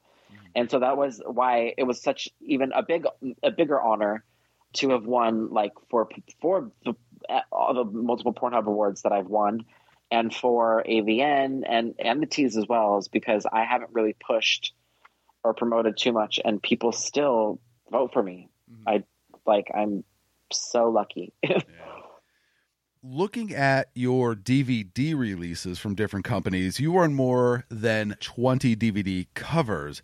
It made me realize that I got a lot of catching up to do when it comes to my purchases. But do you collect your cover model work? Do you know what's funny? I actually don't own a single one of my DVDs. What? But sitting here as we're having this conversation, I feel that I need to own every single one. I literally need to go on Adult Empire and buy me some, because that would be so much fun to have a small little collection. Oh, I do definitely have, though I don't have any DVDs, I have small little memorabilia pieces from all the different scenes from around that I kept. So I have, like Polaroids from scenes from years ago that I got to do with Trans Angels. I have outfits that I've kept. I have little, shoes. I have actually a poster in the trailer for One Night Only, the scene that's going to be coming out on Trans Angels this upcoming week. There's a poster that's featured that says Daisy One Night Only, and it's a picture of me, and I have one of those posters in my home. So I keep little things with me because I'm very proud of the work that I've gotten to do. Oh, absolutely. Oh, that's amazing. Please get the rights to that so I can buy one. No, totally. I need to. My plans this year are, honestly, I can't lie, I have big plans for this year. I'm actually reconfiguring how I'm doing my whole OnlyFans, and I am reattacking this entire year with my career. I'm trying to do big things. I want to, continue the work that I'm doing, directing and doing the stuff with Trans Angels, but I definitely want to, again, I was blessed to have been the first trans girl to work on Brazzers. So I'd love to return to Brazzers and to do another scene. I'd love to branch out. And, it's been my dream for years to work with Axel Braun. I know how to do stunt work, and I'm ready to be a superhero.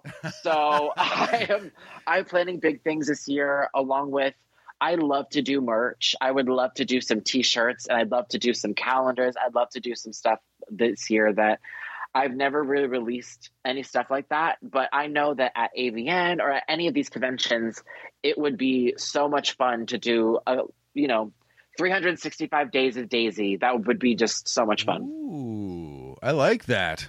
Yeah. Yeah. Even this dinky little podcast of mine has t-shirts and shot glasses. We got to get you moving here.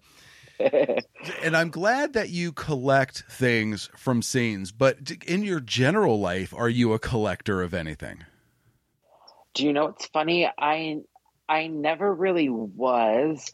Until the last couple years, I've been very, very fortunate for me, my whole life has been what has been a struggle as a young trans woman has kind of been honestly getting a closet together. I didn't have any clothes for the longest time. And at the beginning of my career, I'd say for the first even 2 or 3 years, I was recycling a lot of clothes from when I was younger, because I didn't really have the finances. And in the last 2-3 years, I've been so lucky to kind of be able to fully support myself. And I have become a big kind of collector of vintage fashion. I am a huge lover of, designer fashion. I love old Gianni Versace pieces. I love Terry Mugler. So I am actually kind of a big fashion collector. And that's why I'm really, really excited this year with Trans Angels and all the different stuff that I'm shooting. I'm excited to not just do fun pizza boy shoots, but I want to do high fashion editorial shoots where I'm featuring, archival pieces. I have pieces that are older than me.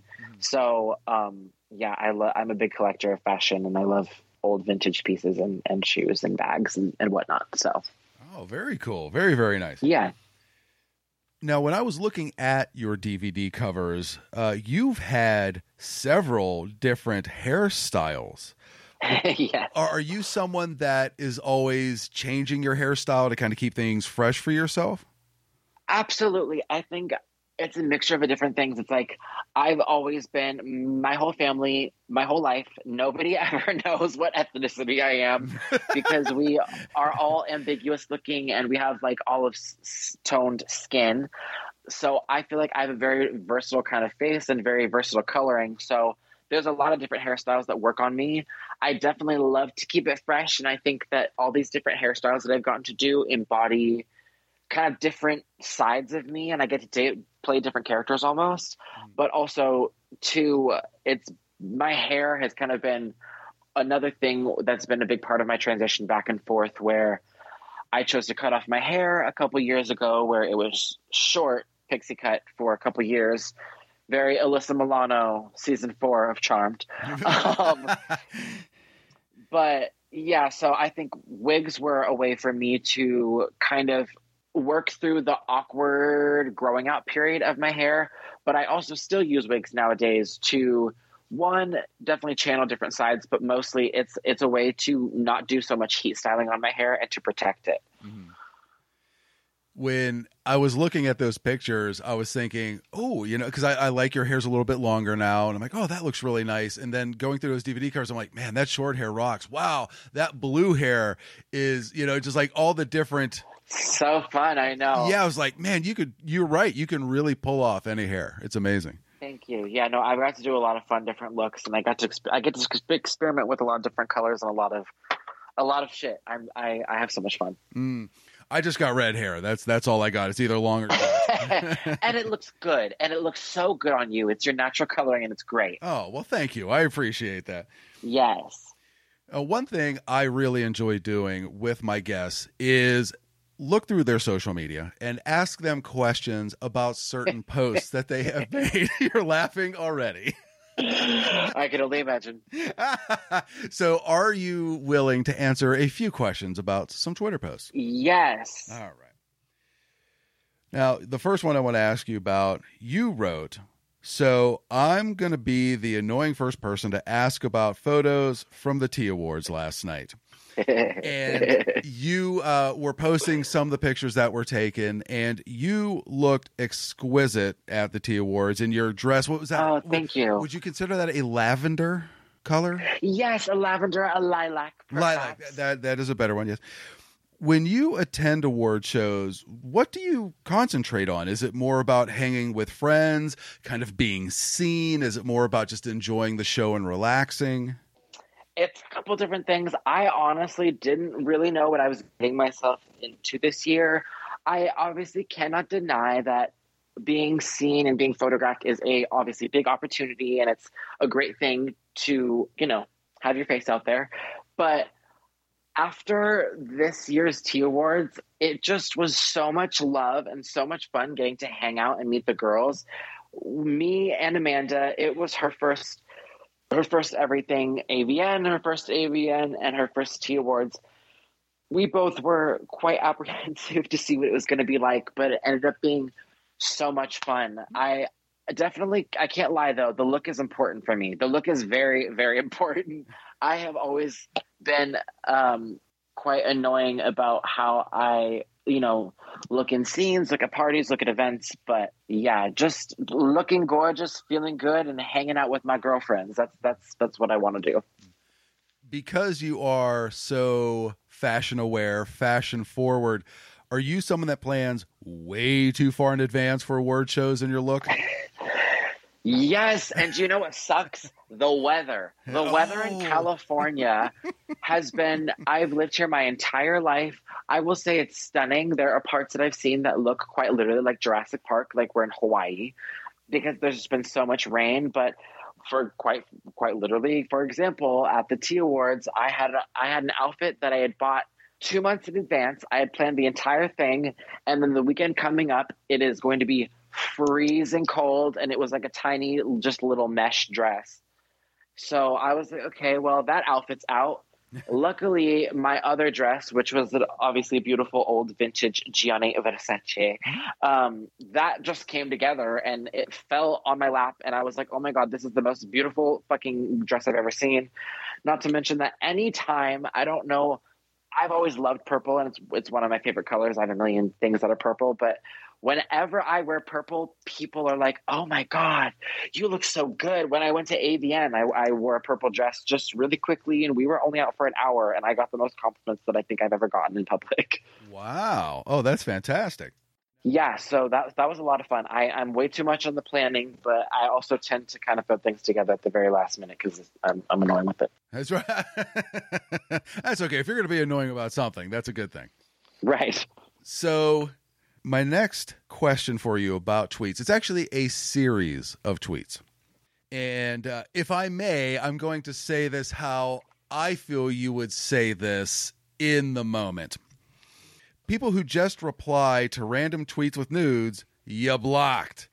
People who just randomly tag me in their tweets with their nudes, you blocked. Ooh, and it feels so good to do it too. Oh, and it does. And it does. Has your emotional skin gotten thicker through your journey in adult to be able to deal with stuff like that? Oh yeah, I think honestly, it's been a bit of a back and forth journey, just navigating things on the internet, because it is quite different to have a lot of different people coming at you from all different directions.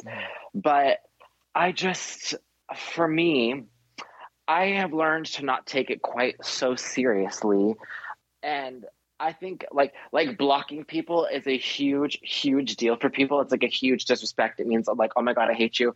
And just like for me, I'm like, oh, I don't really care. Like, I really don't care to unfollow a person. That's not something that I'm scared to do.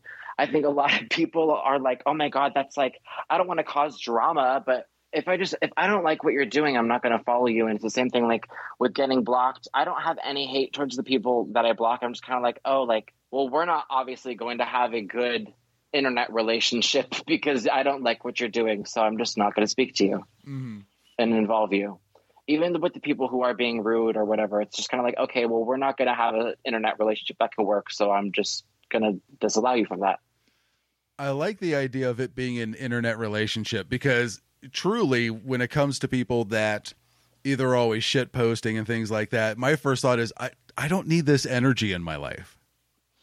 Yeah, like I will have a good time, especially TikTok has been a very interesting app. I feel like there's a kind of a lot of backlash on there, like how I used to get a lot of backlash on Reddit, but TikTok, it's fun because there are some people that are rude but are funny, and so I'll just have fun like commenting back and joking with people. But there are some people that are just, yeah, like it's an internet relationship in the sense for me.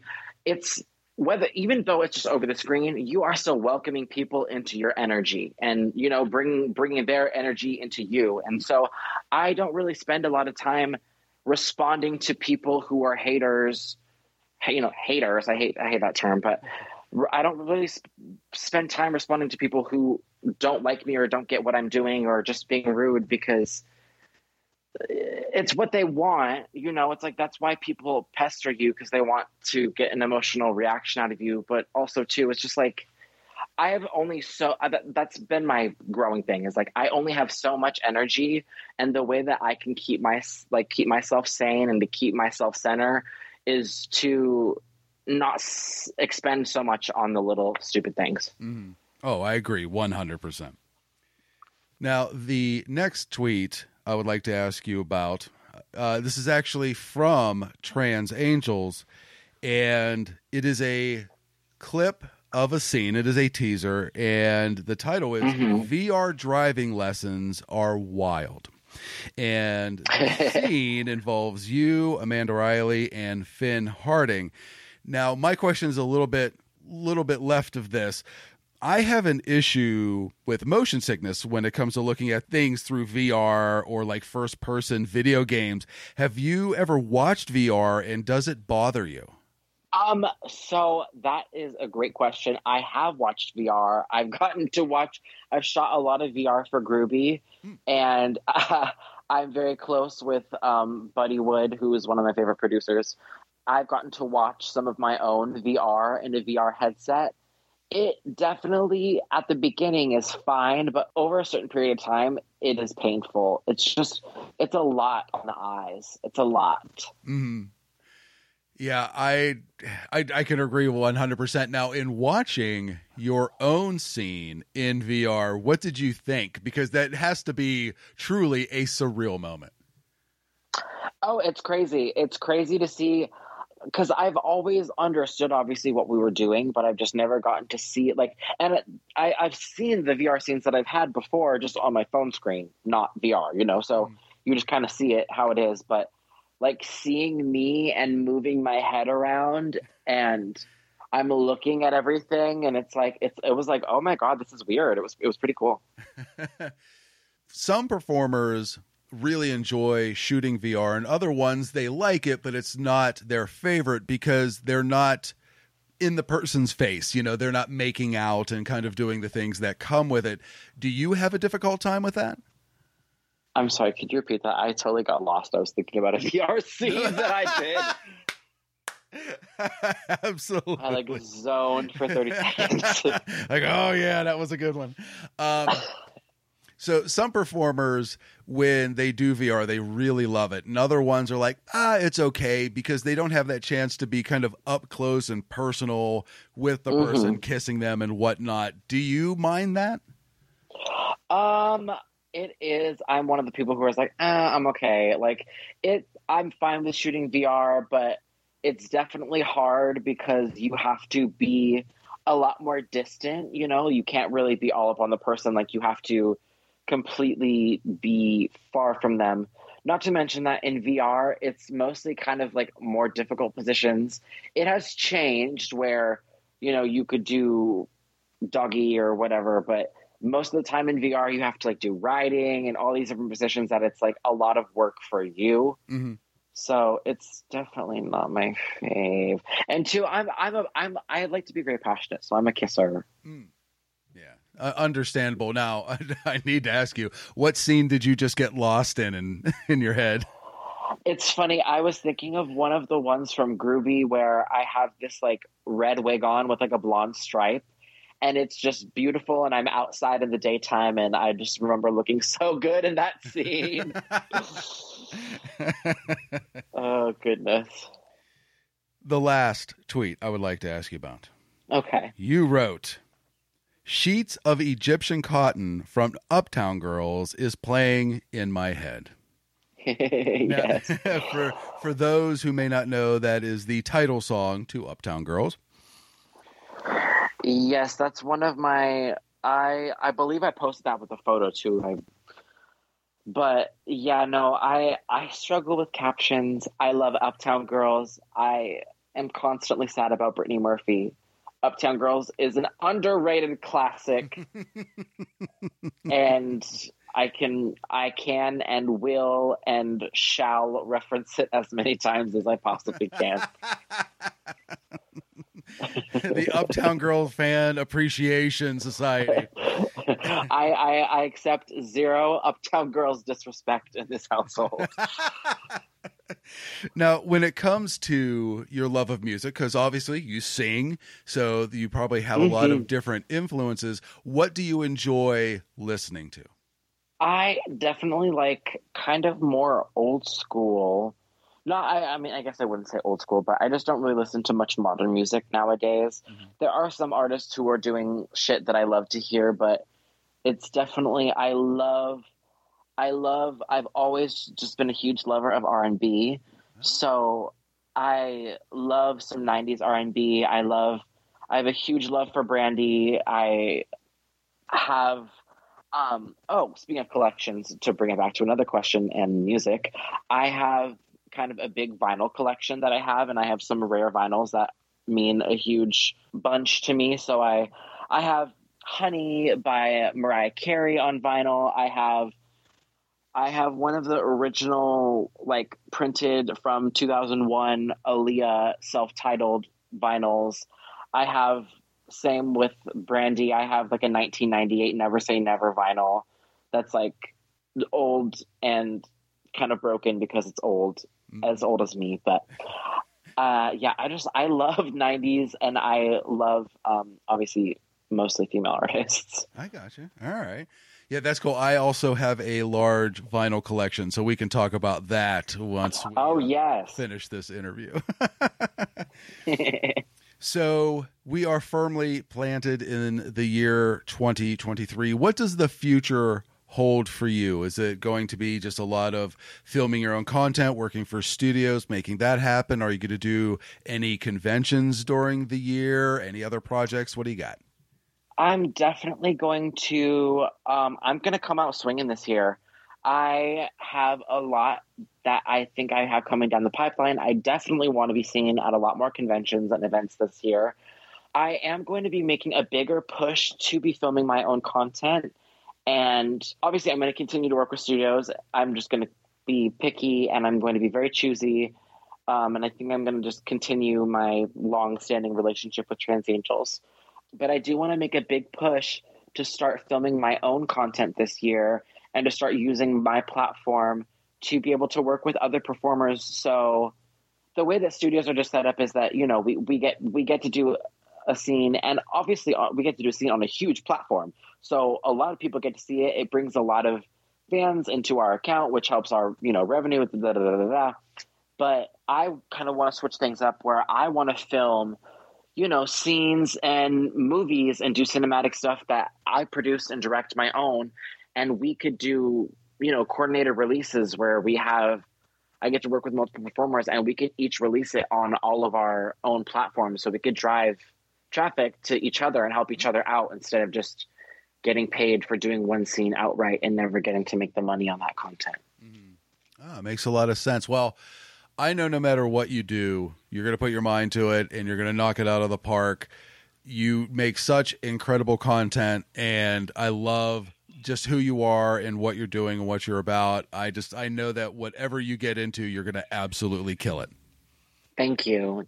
I'm really excited for this year, and just thank you for such a wonderful interview. Like, I feel like I get to do some kind of, like, you know, basic water cooler ones, but like, Austin King was an amazing interview, and you were just such an amazing interview. It's so clear that you were actually doing your research and asking me questions that have been really made me think. And so I just appreciate you for your time. Oh, thank you very much. I really appreciate you saying that.